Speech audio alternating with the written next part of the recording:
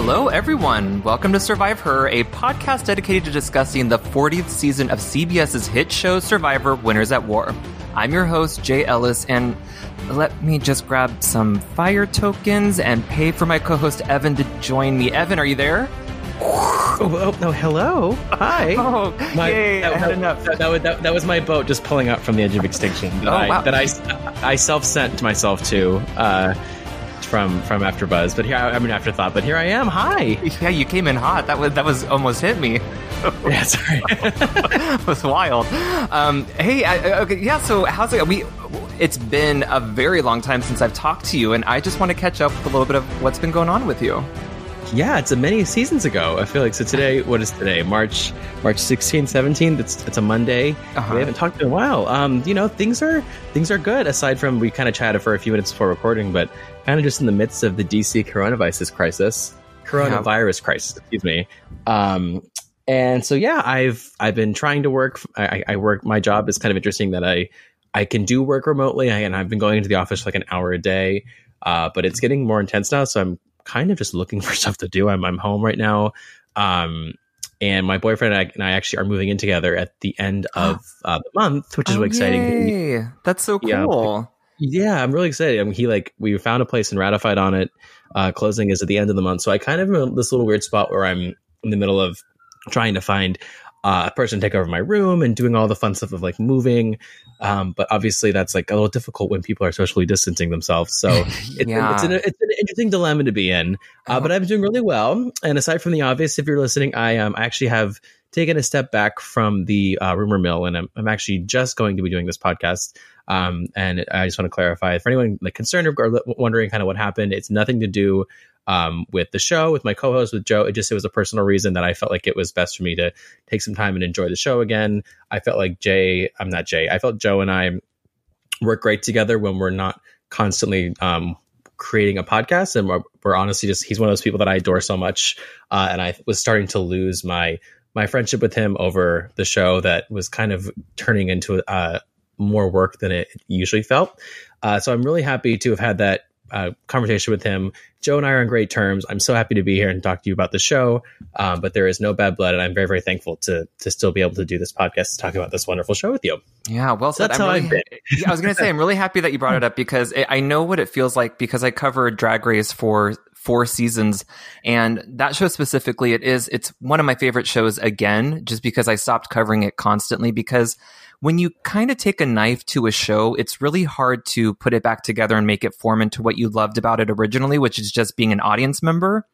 And with Survivor, I think the reason why Survivor is specifically so great for you and me is that we are taking chunks of this show and just kind of applying what we like about it. And really, normally our fingers on the pulse. We are releasing episodes as soon as possible, but we wanted to wait 5 weeks for this specific episode to come out. So that way, we don't want to get burnt out. It's for our own mental health. We're social distancing. We're trying to keep content alive, you guys. Yeah, there's plenty of time to be at home listening to stuff, so we figure we'll do our part and put things out there. Exactly. Before we get I'd love to hear how you're doing. What's going on out in LA, and what's new with you? Well, you called it coronavirus. Over here in LA, we're much more sophisticated. We're calling it COVID-19. She sounds fierce. Oh, excuse me. We're a little more lowbrow. Yeah, every freeway I drive on, it says, wash your hands, stay away from COVID-19, as if it's a person that we can actively kind of stay away from. Oh, Lord. I don't know really what they're thinking with these, because usually it's like buckle up or get a ticket kind of thing. But, COVID-19, it's coming for us, coronavirus. The city's kind of in meltdown mode right now. We were not prepared for this. Technically, our city should always be prepared for earthquakes, but this really just drilled it into our heads that we are not prepared, and we have a lovely administration that is not giving much information past like the basics. So I don't know. What's that? He's a bozo. It's terrible. He's beyond. So I personally am very fortunate where I am able to take a step back in the industry that I work in. It's very easy to control, like kind of a situation like this where I'm removed far enough out of a workplace. I don't work in like a traditional office or anything. So it's kind of, I'm very fortunate, but I have a lot of friends and family who are kind of being taken out of work, and we're trying to figure out rent. I don't know. It's the Wild West right now. It's crazy.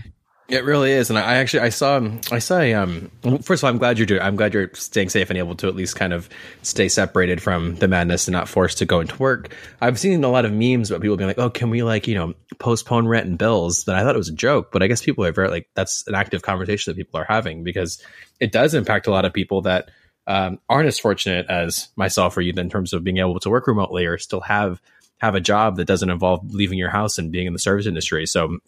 It's wild times. Yeah. Have you seen they postponed Survivor production? Did they? I knew that happened to Amazing Race, and I'm thinking, of course, when they're globetrotting, like they can't just have people going in and out of countries, but Survivor too. Yeah, Amazing Race was allegedly underway, like they were on like leg 2 or something. And Survivor was cast, and then but then they've postponed everything for it. So I think everything's kind of on hold now, which is one of many things that's obviously on hold, but it's relevant to this podcast. Well, Miss Coronavirus is really messing it up for everybody. Yeah, she's we're all up for Extinction Island with this damn virus. I was going to say, we're all on the edge of our wits with this bitch. Well, okay, speaking of, let's get into actual Edge of Extinction. Yes. I mean, Evan, we haven't talked since season 30. Well, I guess we did the meet the contestants, but we haven't really had an episode under our belt to talk about. So I think what I want to do is let's get your overall thoughts, and then I'm going to do some housekeeping, and then house clean. I'm going to run and do my house cleaning real quick, and then I'll come back and finish the episode. And then I'm just going to go kind of down the list of who's been voted out, who's been given fire tokens, etc. And then we'll just have kind of a more generalized conversation about what's been going on. So, yeah, my big question: has this season lived up to your expectations? Talented, show-stopping, unbelievable, game-changing. She is the moment. Excellence. Club, another club. Island, another island. Oh my gosh, I'm having a moment. I'm having experiences watching this season where I feel like I'm 12 years old again, and it's like it's not just because I haven't washed my own clothes in a week or two when I'm watching it, but it's literally just because like I get so excited seeing these people on my TV, and it has done everything I was expecting, but maybe times 2. My general thoughts on this season are, I mean, this is the power of brilliant casting. Every episode has been so entertaining. I think the season so far as a whole has done a great job at balancing really, really interesting character development and like the general survival aspect of the game that was so prevalent early on, mixed with really great gameplay and actually like sophisticated strategy. But it's also been the Edge of Extinction and the introduction of fire tokens for me has made this, because these are all good players and are all winners that know how to be intelligent, they're able to make the twist work, which is I think why casting is so essential. This proves it. Like the Edge of Extinction stunk as a season a couple seasons ago. Agreed. Because some of the players were kind of duds, but here you're seeing people that really are embracing this every aspect of this series, and they're some of the bits from Edge of Extinction we'll talk about have been my favorite so far of the season. So I am just over the moon. I think this is such a great, I mean, I realized that we're around the mark last season when we talked about how great Island of the Idols was, and then it all went to shit. Yeah. So I don't want to jinx it, but so far I've been so impressed, so giddy. And anyone that's not watching this and that claimed to be a Survivor fan is truly missing out, in my opinion. So what were your thoughts? Yeah, I echo everything you're saying. It just seems, honestly, truly casting is what's making this season work, because I am so invested in these people, and having an idea of their game style and their gameplay before. We're really seeing an old versus new style game players of gameplay. And I thought that might be one aspect of it, but it is such a huge part of what's going on, and it's so fun to just see these players that we haven't seen, some of them on our TVs for years, and it's exciting. It's so fun. It's so fun. It's exciting, and they're interesting, and there's no one I'm not rooting for. Like, I mean, I even like ripped in. I don't love Ben, for example, but I'm enjoying watching him. I'm enjoying everyone. Everyone so far has said there's not that one person where it's like, remember Wendy from that one season couple ago? Okay, girl. Like, girl, like you're so obviously just on the show because you're crazy and you have this weird Tourette storyline. Like, there's none of that here. Like, everyone there is so interesting. They have these cool relationships where there's personal backstories. They all know how to work to the camera because they've obviously been on the show before, and it's resulted in just great fucking TV. Right. I do want to get into the outside influences that relationships have played, but let's save that for a second. So okay. I'm going to run through. And stop me if I get anything wrong, because I know you probably know this. You're going to go through it with a fine tooth comb, whereas I'm doing broad strokes with a paintbrush. So we had two tribes to start off with, Sele and Dakai. And I'm not going to go through who was on each tribe, but I will go through who was voted out. Or unless, do you want to go through who was on each tribe? Does it really matter? Let's just go through as they're voted out. But I do want to offer a quick fun fact because I'm going to sprinkle these here and there. Yeah, please.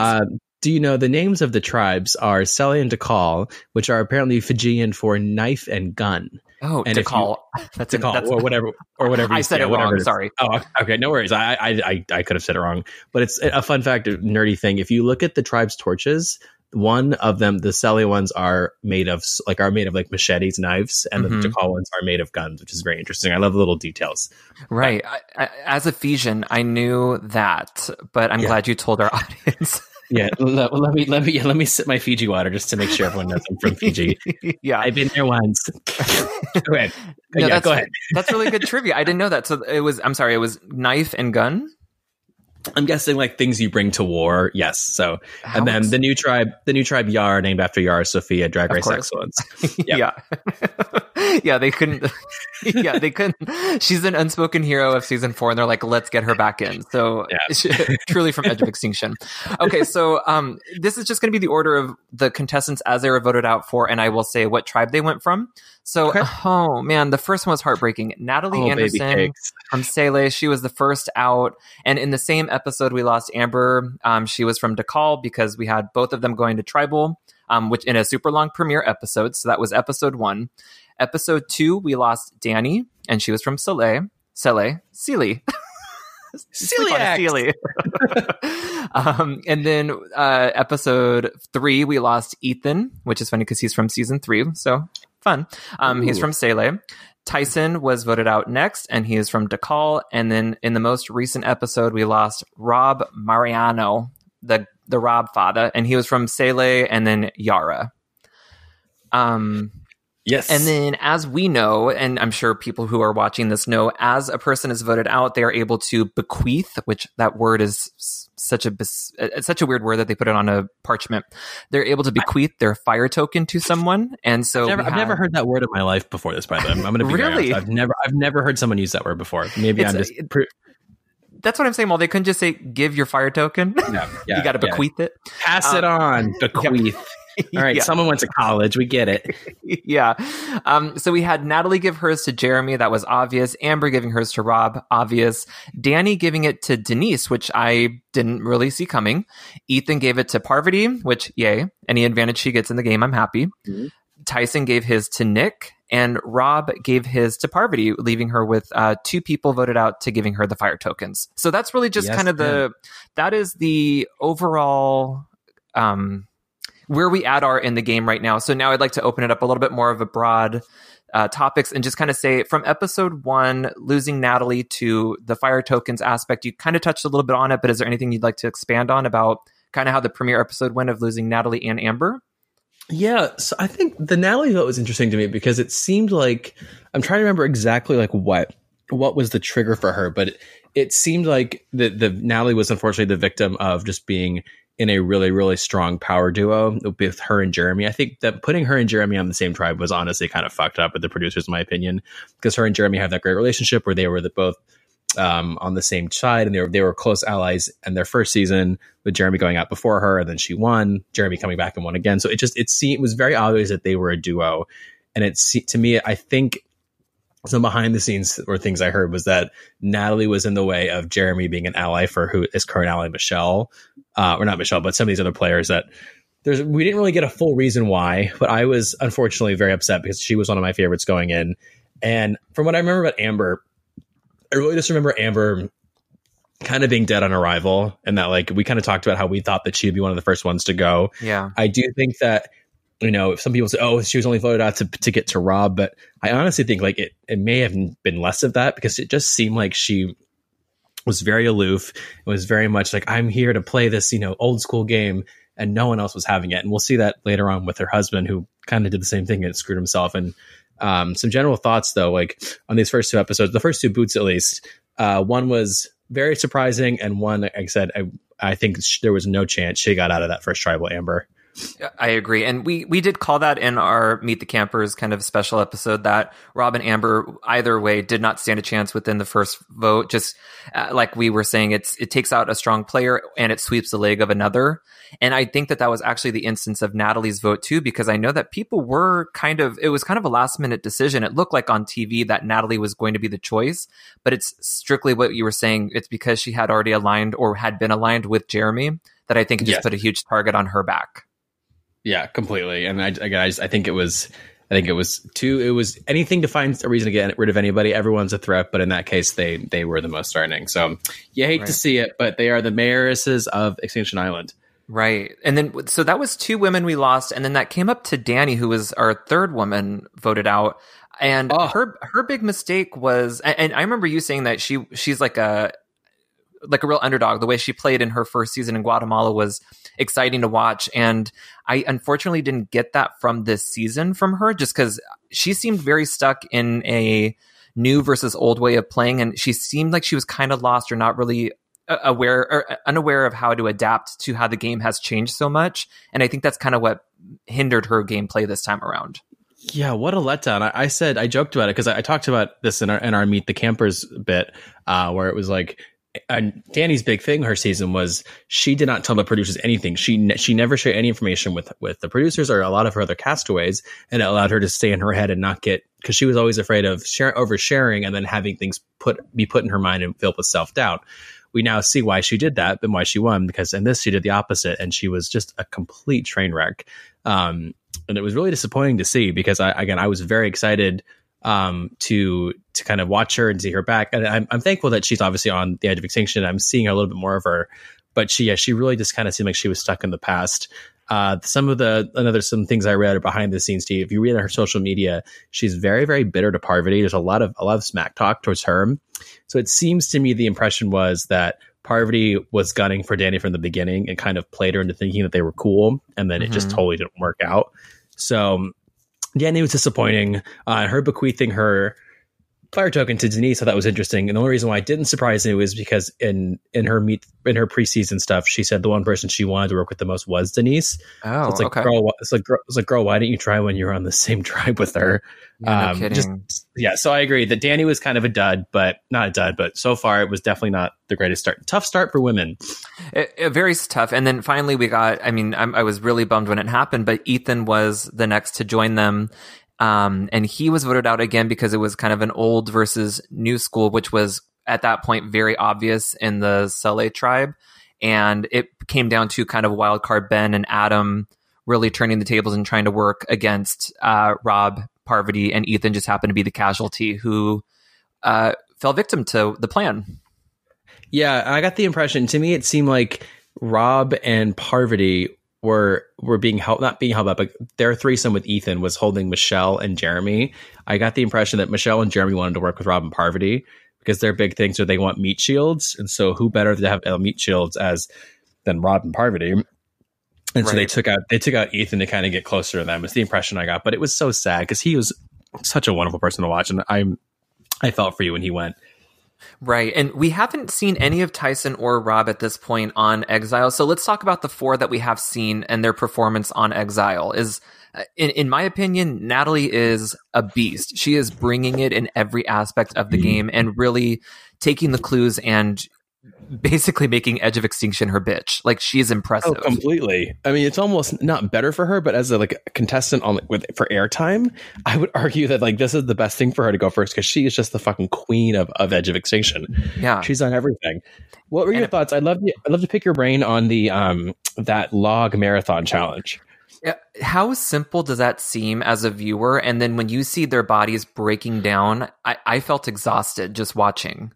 Yeah, I thought it was actually one of the most compelling moments of Survivor in history. I think that was one of the simplicity of it was so bare bones essential Survivor, but the way that they presented it was 9 minutes of screen time. And I felt so I mean, I've never run a marathon clearly, but I can only imagine the agony that those people went through. And I almost was damn, it's kind of awful to put these people through this. Mm-hmm. I know it's because you see that your body is not at peak, and even in peak, when you look at that hill, it is aggressive. So it was no joke. Yeah, and like you said, it was 9 minutes, and I think I really do. I just because Tyson was voted out that episode, I believe, and I do kind of miss that it's almost that issue that I had with Island of the Idols, where it took a chunk out of my campers that are still in the game. So I feel like I didn't have as good of a grasp on what was going on at camp life around there, but it still held my interest the entire time it was happening. Completely. I would agree. And my underrated favorite moment of that episode when Tyson arrived to Edge, he's like, "Where'd you guys get all this firewood from?" And they're like, "Oh, don't you?" Like, you don't even start. Or subject. Very funny. Well, and also, I mean, they really focused on Ethan and his exhaustion, and they would show Natalie and Amber sporadically throughout that segment, but Danny, they never really focused on. So did she, I'm trying to remember, did she complete the task? I think all of them did. They all completed it, but Danny, which is I think the least interesting of all of them, I think she was like, "I'm going to take it slow. I've seen people run marathons before. I know what you got to do." And I don't, maybe she didn't cry. Maybe that was the other thing, because we saw everyone break down except her. So maybe that was part of it. Amber's breakdown was so real. She just sits and crumbles, and it's like, man, like you just put your body through this tenuous situation, and then I think it just catches up with you. Completely. And Natalie's, to me, actually was what kind of choked me up a bit, because her big thing is like, she always joked on her season that she's like, "I don't cry. I'm not emotional." She's like, "I've cried once and in public before, and it was when my sister was voted off Survivor."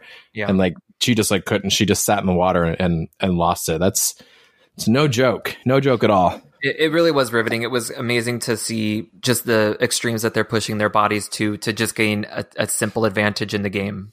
Yeah, one fire token. I'd be like, let's think about the inflation here.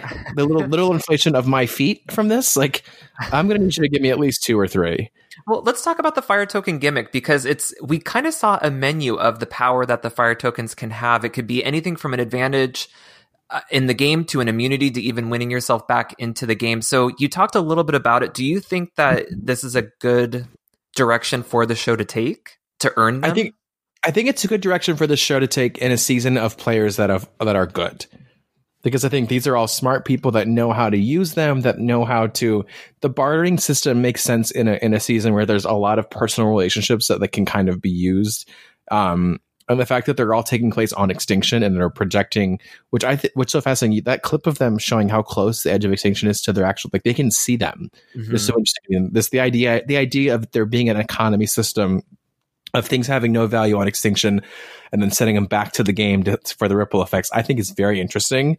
I want to reserve my judgment for it until I see how it impacts the first person that comes back to the game. Because in my opinion, I think it's going to result. I mean, at this point, I have no spoilers here, but the odds of Natalie being the one to return to the game are almost like the highest that I think they could ever be, just in terms of she has so many fire tokens, and I would imagine that she's going to have an opportunity to win X number of advantages, or you can proceed to this round of a challenge. Like, it almost seems like it would be unfair for her not to get back in at this point. Right. So we haven't really seen the gimmicks be played yet. We've seen like Jeremy has a leave tribal before the vote. Like, we haven't seen them play out, but we've seen a lot of gifting and a lot of exchanging, but we're still kind of in this calm before the storm before things start exploding. I agree. We haven't really seen the full aspect. I think what is going to come into play, and this is just a wild guess, is I'm wondering if people will be able to throw their fire tokens when the time comes for somebody to come back from Extinction, if they're able to spend their fire tokens to help other people get advantages in the comeback challenge. Like, yes. If Parvati knows that she was given tokens from, was it Ethan and Rob? Yes, Ethan and Rob gave them. Will she be like, yeah, I'm willing to spend a token on each of them, so that way they don't have to take the step closest on the narrow beam, or just so that way she can get her alliance back. I mean, right. That's just an example, but I'm wondering if there's a way for players who are still in the game to help out those not in the game. Yeah, I think it'll be very curious to see how this plays out. And I think by the time we hit the merge, like, it's going to hit the fan in terms of there's going to be things galore. Mm-hmm. So, but I'm not mad at it, because I think everything so far has been played intelligently.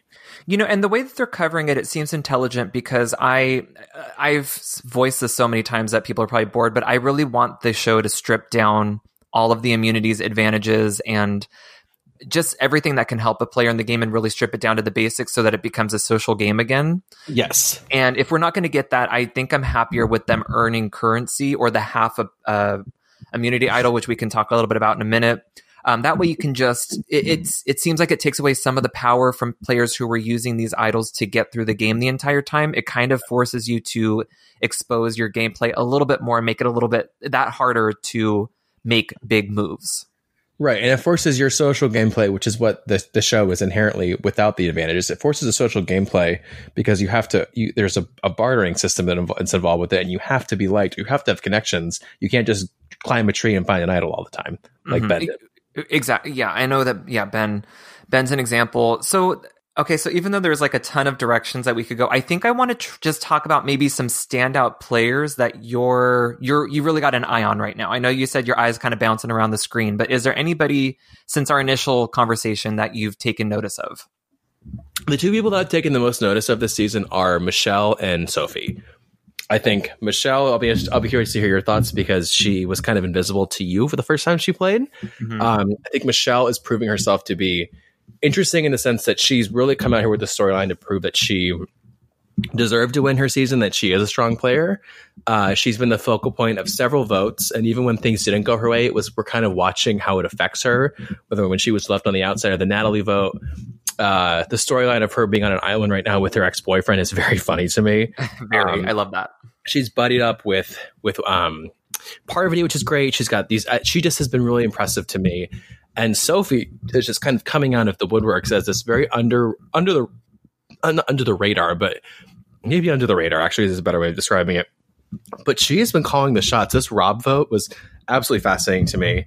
And Sophie just is a really intelligent player, intelligent person that's navigating very quickly through these legends. Like if you look at the people who have been kicked out so far, we've got Rob, Amber.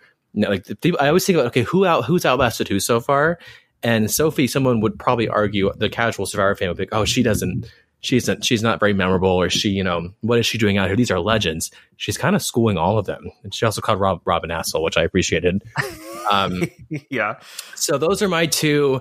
For the boys, I'm really loving Yule, but I'm gonna, for simplicity's sake, I'm gonna keep it to those two, Sophie and Miss Michelle. What about you? Who you got your eyes on? Let me talk about your choices. So Michelle, like you said, she was a ghost. She was Casper the Friendly Ghost on my season that I watched her. I couldn't tell you one thing that she played, and she is a presence on this show. I'll give her that, but she's still not. She's not impressed, is she? I mean. She's there. I'm just not seeing I know that she's here for Redemption Island rather than Exile, Edge of Extinction. She wants to come back and prove why she won her season, and I want her to prove that to me still. I haven't seen anything yet that I've been like, oh, that was her call and that was her making a big shift in the game. Okay. So, valid. But I'm thinking that it's going to come, and especially any friend of Parvati is a friend of mine. So I'm giving her this leeway where I'm thinking there is going to be something. I'm keeping an eye on Michelle because I think that there is something there. I think that's a good call.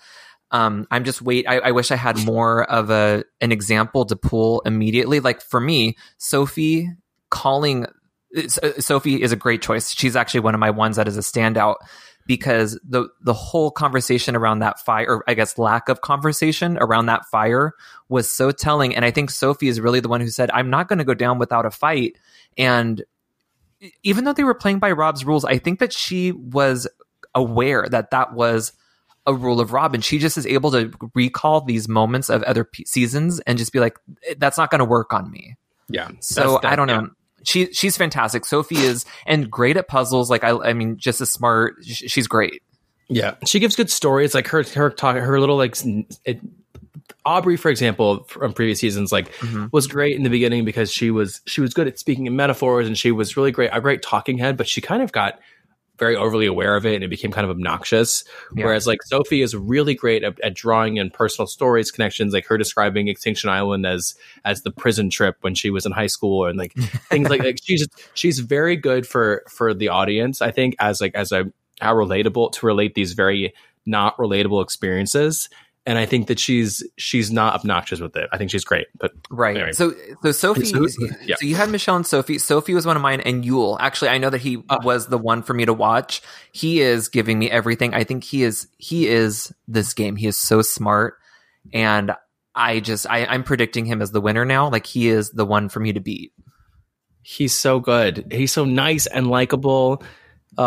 So glad to have him back. And smart and physical and social, and I mean, he knows this game, and I think he's not threatening yet, which is fantastic because I don't know. And honestly, for Yara, it had my top 3 in there. I don't know if you remember, but Parvati, Nick, and Yule were my top 3. Yeah.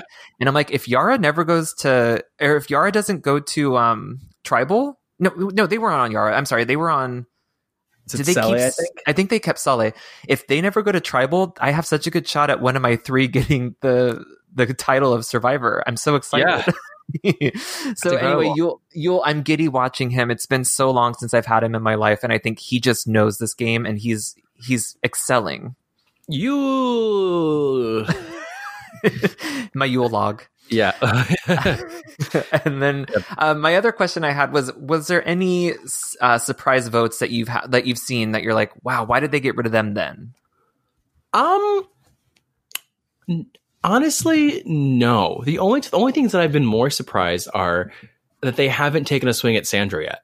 That they haven't taken a swing, like that. It took Rob to be the 6th person out. It took the fact that Parvati's in the game. I know we love her, but like, I'm more surprised at who is, like, the fact that Danny was all Danny had to do was shut up and eat her food, and she would have stayed. Yeah. Instead, and like, we could have lost players like Ben that I thought were going to be so easily targeted in the beginning. So I'm not like super surprised by the eliminations, but it's more so like, who else was possibly could have gone home and didn't even get a vote. I am. What about you? Yeah, you said it. I'm surprised that Sandra is still here. Especially, she still has her gameplay and her same tricks. She's still running the "if it's not me, I'm okay" game. And it's working. And to sit out every challenge. I mean, everybody knows what she's doing. It's crazy that I'm happy, but she is getting away with murder on this island. We got to talk about her little thing with Parvati too. Are you loving like how, not catty it is, but Parvati's always like, oh, she'd know all about that. You going to call her bench, Chef? Yeah. She's like, what? She's like, what? I love it. My bench is $2 million, bitch. Like, it's just, they're so funny. Yeah, because she knows that she's conserving energy. She's really not going to contribute to a challenge unless it's a puzzle, but she knows that she's smart enough to not be expending energy when their limited food source isn't there. So, yeah. I mean, I guess insult me as much as you want, but I'll be laughing at you when I'm cashing my $2 million check. Exactly. It's interesting too, because historically in Survivor, the rule is you can't sit out the same person in back-to-back challenges, and it would often be, if a girl was voted out first, then a girl would have to sit out from the other team. Right. So I'm wondering how they navigated that, but she's set out in several in a row. But yeah, I'm loving it. I'm here for that little rivalry, and like I think it's gonna be scary to see what happens when they're both kind of put in the same group. I am nervous because if you notice, we joke about how good season 20 was. Mm-hmm. Season 20 saw a trend of Tyson and then Rob being voted out pre-merge back to back, which was then followed by Sandra almost going home. And so I'm worried that like we're going to see history repeat itself here. Okay. Something to keep an eye on. Yeah. But anyway, back to your point. So you're loving Yule. We're loving Sandra and Sophie. Being Sophie. Yep. These are the ones that I initially were like. Yule I liked, and I remember calling him, but Sophie was just one where I was like, okay, like she might make it to the merge. She's going to be middle of the pack the whole time and never really make an impact, but she's really playing a silent game and doing great. Yeah. And dare I say, like, I'm fully gay, but like I kind of have a really like weird crush on her. Like, I think she's so... she's stunning. She's gorgeous. I'm like way more attracted to her than anyone else out there right now. I think she is so gorgeous. I don't know. That very, very odd. I mean, you put Yule or her in front of me, and I think I'm going to go to Yule, but... I'm going to be... All right, man, can you here's my coat, Mary. Thank you. But like... Thanks for holding it. Yeah, thanks for being here. Congrats on the 2 million, but we're going to be busy here. But that's not saying much for me because I'm like, you could line up Ben, Adam, Rob, any of them, and I'd be like, yeah, all right. You know, when in quarantine, well, that's the thing too. Yeah, I'm not going to socially isolate myself from them. So No, socially, I'm trying to think of an isolation island. Yeah, that'll be the next gimmick that we have going Island on. of isolation. Season 41, Island of Isolation. We've released COVID on the island. You have to stay away from it. Oh, I shouldn't be joking. First time in Survivor history. We're going. Whatever. God, I can't do it. I do want to point out something interesting that is the winners of the reward challenge this season have been the winners of immunity challenge as well. So for episode 1, we've only had 4 reward challenges, but each time that is the tribal that's won the immunity as well. So just something to keep in mind where maybe the rewards are actually boosting esteem or their energy, and it's making them pull out the immunity win as well. Agreed. Also, what were your thoughts on the fact? I mean, not the thoughts. A quick, interesting notice that the first immunity challenge took place within like 20 minutes of the first day. Yeah, that was shock. That was like that's a really tough note to start. And you literally hit the beach on day 1, and you already know that someone's going home from your team first. That's very stressful. And they've done this a few times where they hit the beach and they just run right into it because they really want. Like this reminds me of Heroes versus Villains, where we hit the ground and we are immediately in a physical challenge where they're trying to drown each other while shooting a ball, or like wrestling each other in the sand for a ball. I mean, it's always, they really try to pit and hurt people right out of the gate and really kind of build up that bad blood between people. So to have it in the episode, it wasn't surprising. I knew that we were going to have like a big premiere coming out where it's just going to show these players doing what we love to see them do. Yeah. Fun fact about that setup, actually. I was reading something. They actually wanted to do that, the Heroes Villains challenge in the beginning, where they had to dig up the sand pit and, essentially tackle each other. And they compromised because there were so many injuries in that challenge. They compromised with the water because they felt like it was safer. Like you're less likely to like break someone's shoulder in the water than you are in a pit of sand. So that's generous of producers. Yeah, it's so sweet of you. Just try to drown me instead, but go ahead. Yeah. I have a side note, just a little, salt for this story. I have a dislocated shoulder. So every time I watch those challenges, my shoulder can slide in and out from like a surfing accident. I get so nervous at people because somebody got their, Stephanie, she dislocated her shoulder. I'm like, that is just a pain that you can't imagine. And she's still competing in the challenge. And I'm thinking, man, good for her. That made me earn so much respect just because I've been there. And it's a rough one. So when I see them bashing into each other and pulling on arms and legs, I'm like, don't dislocate. That's yanking my ponytails. You're like, please.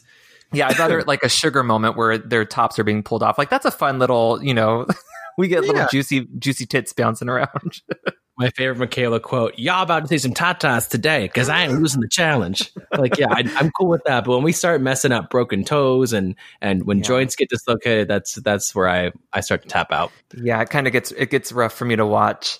Okay, let's see. The next thing I want to go into is there's a few moments that have kind of stood out for me throughout the episodes and just like discussion points. So Adam and Denise in the premiere walking off and being assumed that they are plotting and conniving against the entire tribe. What did you think of that move and how it was handled? I think that was one of those things where that's such an early few moments of the game. Like no matter how sincere your thoughts were, like this is the quote where perception is reality. Like they may have been gone for a grand total of 5 minutes, but those 5 minutes could be a lifetime in Survivor. And I think that they were dumb. They were really dumb to do that. And I thought it was a very rookie mistake of Denise. So I think it's much smarter than that. And the fact that it was Adam, who was kind of seen as this like smarmy game nerd, who's getting a really funny edit, by the way. They're giving him a lot of like he can't put the torch in the hole. He can't close the voting box. Like he's getting weird. He's kind of a doof. Yeah, he's getting the doof like tuba edit, like the but like, yeah. But the reality is that he's brilliant and really knows the game, and I think anyone would know that like they would assume him to be the one off conniving and scheming. So them being targeted early was not surprising, but I thought it was kind of a rookie mistake for a season of not rookies. I agree. It seemed like a move that you don't do unless you're looking for a big target on your back. And I think that they were able to escape that first vote, and it was Natalie. I mean, they got so lucky. Well, you know what I love too? Who was the first one they showed that scene of the whole tribe together? And it was, of course, Queen Parvy that was like, where are Adam and Denise? Like, no. She's all, is there a pot for me to share this shit in? Because Yeah, can you pass me that big ladle, please? Or that, let's use the oar from the canoe, because I'm going to stir the shit out of this ocean. This is a large pot that I need to make sure everybody gets a big helping of. But like she had to, like, that's smart. That's what a smart player does. And like, because any possible initial target that she had on her back was at least leveled by pointing that out for them. So I mean, props to her. If their eyes on somebody else, they're not on you, which I think Parvati knows. Another moment. What do you think of Danny spilling the beans with Ethan right there about new players versus old players? While Ben is also, it was Ben, I believe, who was standing right there, and Ethan goes, he's not an old player, right? I think the only reason why we didn't see her mouth drop is because she's had so much Botox that her face hasn't moved in years. But like, when the second that happened, I was like, "Oh, girl, you done fucked up. You in danger, girl," as Whoopi Goldberg says. Molly, you in danger, girl. Yeah, that was and the way Ethan reacted to it, I was like, "Oh my god, like this is just making it worse." Disappointing, but again, classic. Now I know why she didn't say anything and why no one from Guatemala has been brought back. Right? Yeah, it's a bad move. You got to know who you're talking to and just be so aware the entire time. Yeah. Another moment, Tony. Tony? Overall thoughts? I kind of want to know where you're at with Tony. I'm using Italian hands right now, but like I kind of love the Tony. Like I'm kind of into Tony. This whole Tony. Oh, we gotta talk about Tony and Sarah too. Like I honestly, I'm enjoying everyone, but Tony, to me, I get the impression, maybe it's the edit he's getting, but he really learned from his mistakes on Game Changers, where he came out like a bat out of hell and was the second one out, and Sandra knocked him out immediately. I've been really impressed with him so far. I'm enjoying watching him. I think he seems very level-headed, and it sounds like he's having fun too. That ladder is ridiculous. He's laughing in the face of danger, really. Like he's about to fall to his death, and he's like, "Oh, it was supposed to do that." Yeah. Oh, it's totally not safe. And you're like, "Oh my god, who are you?" Yeah. How are you? What are you thinking about Tony? What's your? The reason I bring him up is because I'm enjoying him so much more than I ever have before. Yeah, he's what a breath of fresh. He's living his life on this island and just like making it's a fun venture for him. And maybe because we haven't seen him in any real danger yet. Yeah. So he's not pulling his normal tricks, but man, he's just living, he's on a vacation right now. And he's like making me like Sarah, who I've come to terms with him that like I think she is kind of shaping up to be a legend. We can talk about her later if you want. Yeah. But the two of them being reunited like is going seamlessly for me. Well, let's actually segue into Sarah because she had kind of a bigger move in this last vote out with Rob, where she was brought into Sophie's half an idol to make an idol plan, and then it really looked like it was between Sarah, Sophie, or one of like nobody seemed clear on who was going to be going home on this last episode. So yes, what are your? You talked about Sarah, but what are you liking about her this time? I'm going to build the case between now and the end of the season that Sarah actually might be one of the top 5 greatest players of all time. Because I think if you look at the preseason stuff, at least 10 people, because they do interviews with Dalton Ross with Entertainment Weekly, and he asks them to hold a piece of paper and vote out the first person. Like, who are you gunning for the most? Who is the first person you don't want to work with?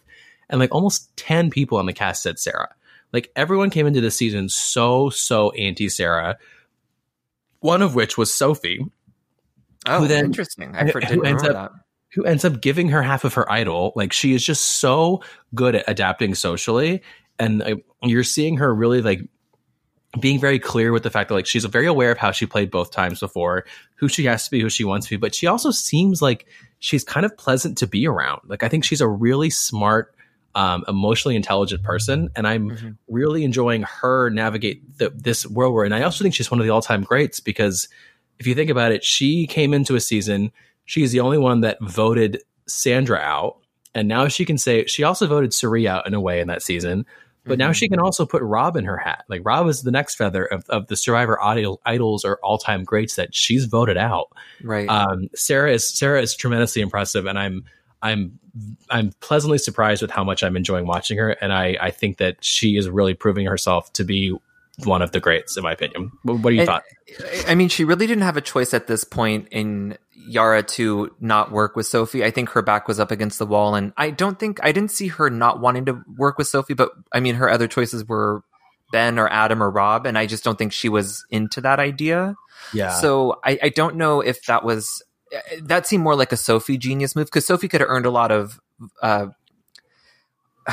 what's the word, like Sophie could have really made a name for herself if she decided to work with the boys and give either Adam or Ben a piece of her idol and get Sarah out, and then she might have been able to been brought on to the next side for a little bit longer. I don't know. There was a move that Sophie could have made. So Sarah, I think, was lucky to kind of have that tiny little alliance with Sophie. But yeah, Sarah's been fantastic in the challenges, and she's playing a better game than or not a better game, but just a more advanced game than what we've seen. This season is just kind of everybody is at their peak. They're doing what they have to do to stay in this game. And I haven't seen a person kind of withdraw or stop fighting for their name to not be written the entire season, it's refreshing that everybody wants this so badly. Yes, I agree. And even people like Amber, who you could argue like really didn't put much of a fight, is still like in this game having these incredible moments. She's a mother in her 40s and like are doing these. And that's what I'm liking too, is that these are real people that are not just like 21-year-old gym models. Like they're real people that are at the top of their game and pushing themselves, even when they're not even in the game anymore. Yeah. It's really, really, really good. I am curious as to what's going to go on with when alliances start coming onto the edge of extinction. Like obviously Amber and Rob are going to pair up once we see footage of him there, and they know. So this is leading into my next point. Rob knows Tyson, which knows Kim, which knows Amber. So this is a tie that these people had outside of the game that potentially hurt their game while playing Winners at War. So just some thoughts on that. Kim, it was disturbing to see her scrambling for her life, and I think that was episode 3 or 4. At some point she just was on the bottom, and it was a bizarre look at to what could have happened on One World if she didn't feel so secure in her whole game. Yeah. But what do you think about this, like outside influences? We can even talk about Wendell and Michelle's relationship, and Nick having a crush on Parvati. It's just outside forces that now these people are playing with each other. So how much are you thinking that's playing into what goes into a vote and how these people are playing their game? I respect that I like that they're not beating around the bush, so that they're not hiding it. I think that it's one thing if you could deny or try to hush it, but I think that they're owning it is really interesting. I think I find the most fascinating is what sticks and what doesn't. And that like Rob and Amber had this deficit from the beginning that they're a married couple with 4 kids, and they literally met on the show and went to the end together as a couple. But like to counter that, people bring up this poker alliance that you was smart enough to think about, or you kind of just like, you'll look at any excuse or any connection someone would have. And whether you're old school, new school, you're 2 girls, you've got an ex, you're XYZ, Sandra and Parvati have beef. Like you look for anything to connect someone, and I'm just curious to see which one sticks more. So that's just been more of an observation. I'm enjoying it personally because again, I know these people are all good players. So it just, to me, it adds layers to the complexity. And I think it makes the fire tokens interesting because you can kind of guess how it's going to work. And I guess the only thing that would bother me is if it starts to skew into like almost not favoritism, but an unfair advantage. But it hasn't gotten there yet. What are your thoughts? Right. Yeah, it's interesting because I like that the show is kind of like they've even shown us footage of the poker game happening. So it wasn't just we're being seen versus being told, which I always appreciate. It's always hard for me when shows talk about something that happened because you just need a visual aspect of it to be like, oh, okay, they are chummy. They are like, they're like having fun at this poker game. And I forget, is it Tyson who says like, here it is right here. If we ever play again, like we're the winners or something. 100%. This is the alliance. And you're like, they probably said it never thinking that it would happen. But you can't unring the bell when you said it. And like, yeah, Adam's going to bring that up because yeah, I don't blame him for that. Yeah, and then I didn't know that Michelle and Wendell had dated, so that's an interesting aspect where it's like, well, I wonder if he is... It seemed like it didn't end on great terms, so I'm wondering if they're going to vote separate just to spite each other out of the game, or if they're smart enough to work together because they know that they could help each other and they know each other so well in the game. So I just like that this instead of taking strangers, we're taking essentially friends and putting them in this situation where it really changes the game. I agree. And it's been fun to watch. And so far, I haven't seen anyone. The only person that I've seen surprise me with how they've dealt with outside relationships was how upset Sandra was by Rob's not informing her that she was playing the game. He was playing the game. Mm-hmm. She was like, usually this doesn't bother me, but it really bothered me. And she's like, she had it out for Amber because of how Rob lied to her. But other than that, everyone seems to be pretty much like, this is a game, we get it, we're cool, but like we're gonna go balls to the wall. And so it's fun that they're also personally connected, but at the end of the day, there seems to be a level of respect for like it's a game and like someone's got to lose, you know? Yeah. Well, she can bring that up with him on Edge of Extinction when she's there next week. Yeah. if the fable holds true to past experiences. Seriously, fingers crossed it doesn't though. She's still got that idol though, so fingers crossed it won't happen. Yeah, I don't think Sandra's the type to be blindsided. She just doesn't seem like she'd ever go out with anything in her pockets. No, I think the only thing that she would do, I would not be surprised if Sandra gets sent there and she's like, all right, I'm out. I'm sick of this. Because she knows she's not winning anything. Mm-hmm. But yeah, I could see you like, good luck. I'm raising the flag. I'm going to Outback. Deuces. Yeah, I heard they have an amazing bone-in. Fire up that T-bone. I want my 100K that you wrote me for being on the damn show. Cash by the time I get to my booth. I'm having a blooming onion and 16 margaritas. As long as it ain't me, it's just me. Adios. The queen stays queen. Like, just yeah. That's it. I feel like she does have so much to lose at this because she has to defend a title that she's made up herself and people really call her on. So I feel like it's for her, it's a title too that she just wants to maintain. So I think that she's not going to take, let's say she doesn't go all the way to the end. I think she's going to take it very hard. Oh yeah. And you actually, if you've watched some interviews of her postseason or, preseason, like after it's happened, you can tell she's like a little battered and she's still trying to defend her title. But I get the impression she's a little butthurt that this season ever happened just because she now is technically not the only winner, 2-time winner. Yeah. Well, you got to share the title sometimes. Not all of us can be the queen. I wouldn't know, but Yeah. Yeah. my last big point, and then we can kind of devolve into whatever we want, is in my experience, and I'm trying to remember if this is actually true, but I remember being interested. Is this the first time we went from 2 tribes to 3? No, this is actually a pretty. It's like not. I don't want to say a common theme, but it's something that they've. You're like every season we've done this, Jay. No, because they didn't do it last season, and that's what I love. That's one of the few things I loved about Island of the Isles is that they didn't do this. Okay. I hate this. I hate this dynamic that they do.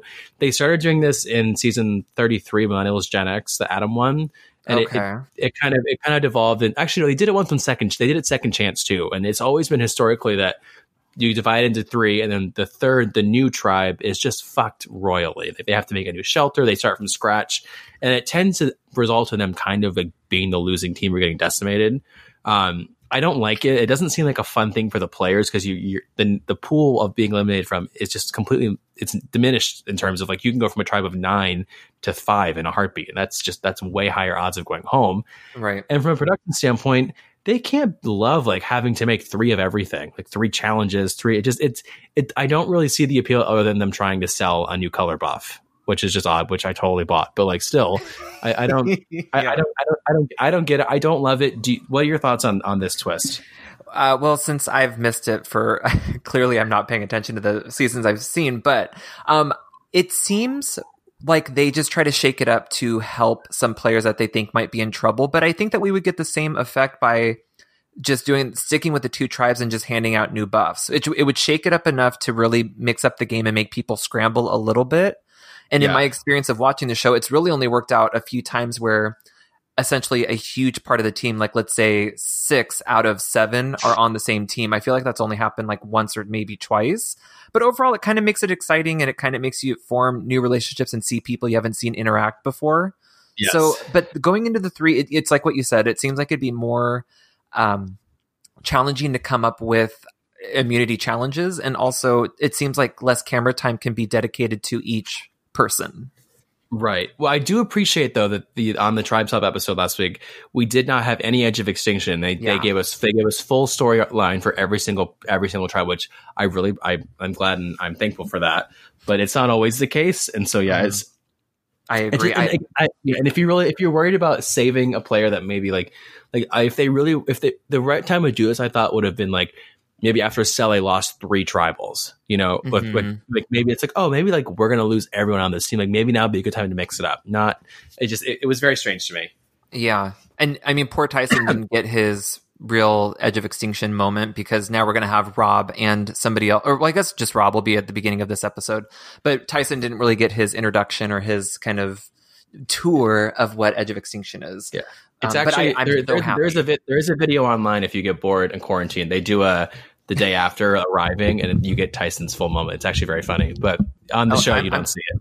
I'm going to set up my own challenges here during quarantine because I'm going to need something to do. Oh, fun! I'll send you some of my. I'll send you some of my my attempts as well. I need some buffs. Yeah, it's like clean your room challenge. Go, you want a challenge? Go get that Jasmine Masters video. Go get a job challenge. That's a challenge. Yeah, I'm trying to think of things to keep myself busy, which I'm actually very happy that we have a new season because it kind of will eat up at least an hour and help me forget that I'm stuck in in my place, and just it'll make me feel happy to see these people, and it's a great time for the show to be on. It's a great time for the show to be on, and it's a great thing to binge. I might actually rewatch it from start if I really have to, but it's so lovely. Oh. I'm kind of thinking, and that's not even a complaint, but something I've noticed. I feel like everybody is playing at their peak, that it is hard for producers and cameramen to keep up with what they want to show us because everybody is having something going on constantly. So I do want to go back and rewatch. Yeah, it'll be fun to rewatch now because I feel like we're just on the peak of the merge. Like I think we've got next week we saw where it's double elimination. Mm-hmm. So I think we're going to lose 2 people. I would imagine by then they'll do an edge challenge, bring someone back, and we'll merge. And this is right where you saw what happened on the merge of Heroes Villains when things really just kind of went to blows.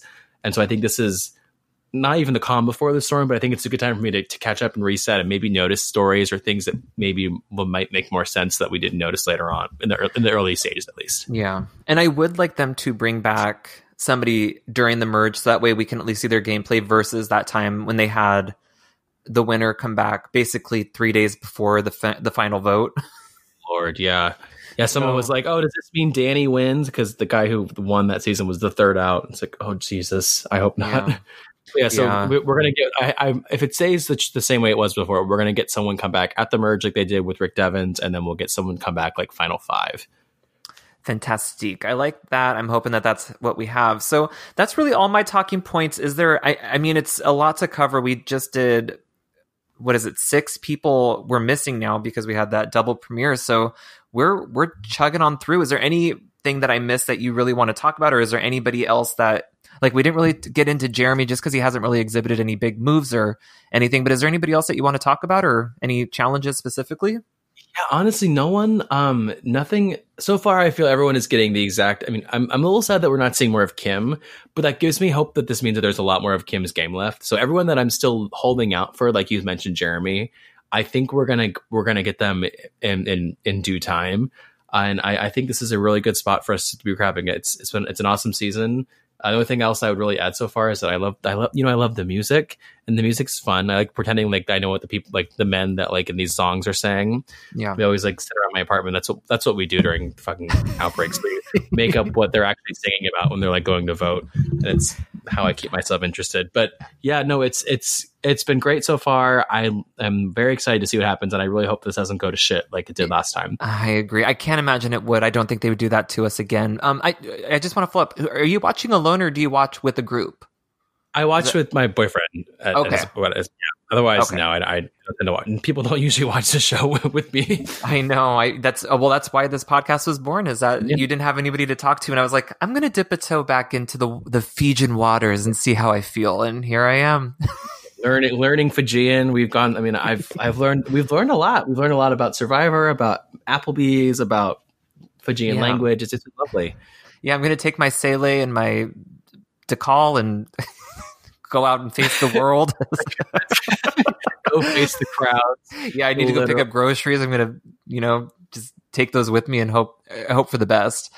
Literally. Okay, well, if there's nothing else, then we will figure out another. I mean, now we might have some more time to maybe hop in a little sooner than 5 weeks. So we will keep you guys updated on when we're going to come back.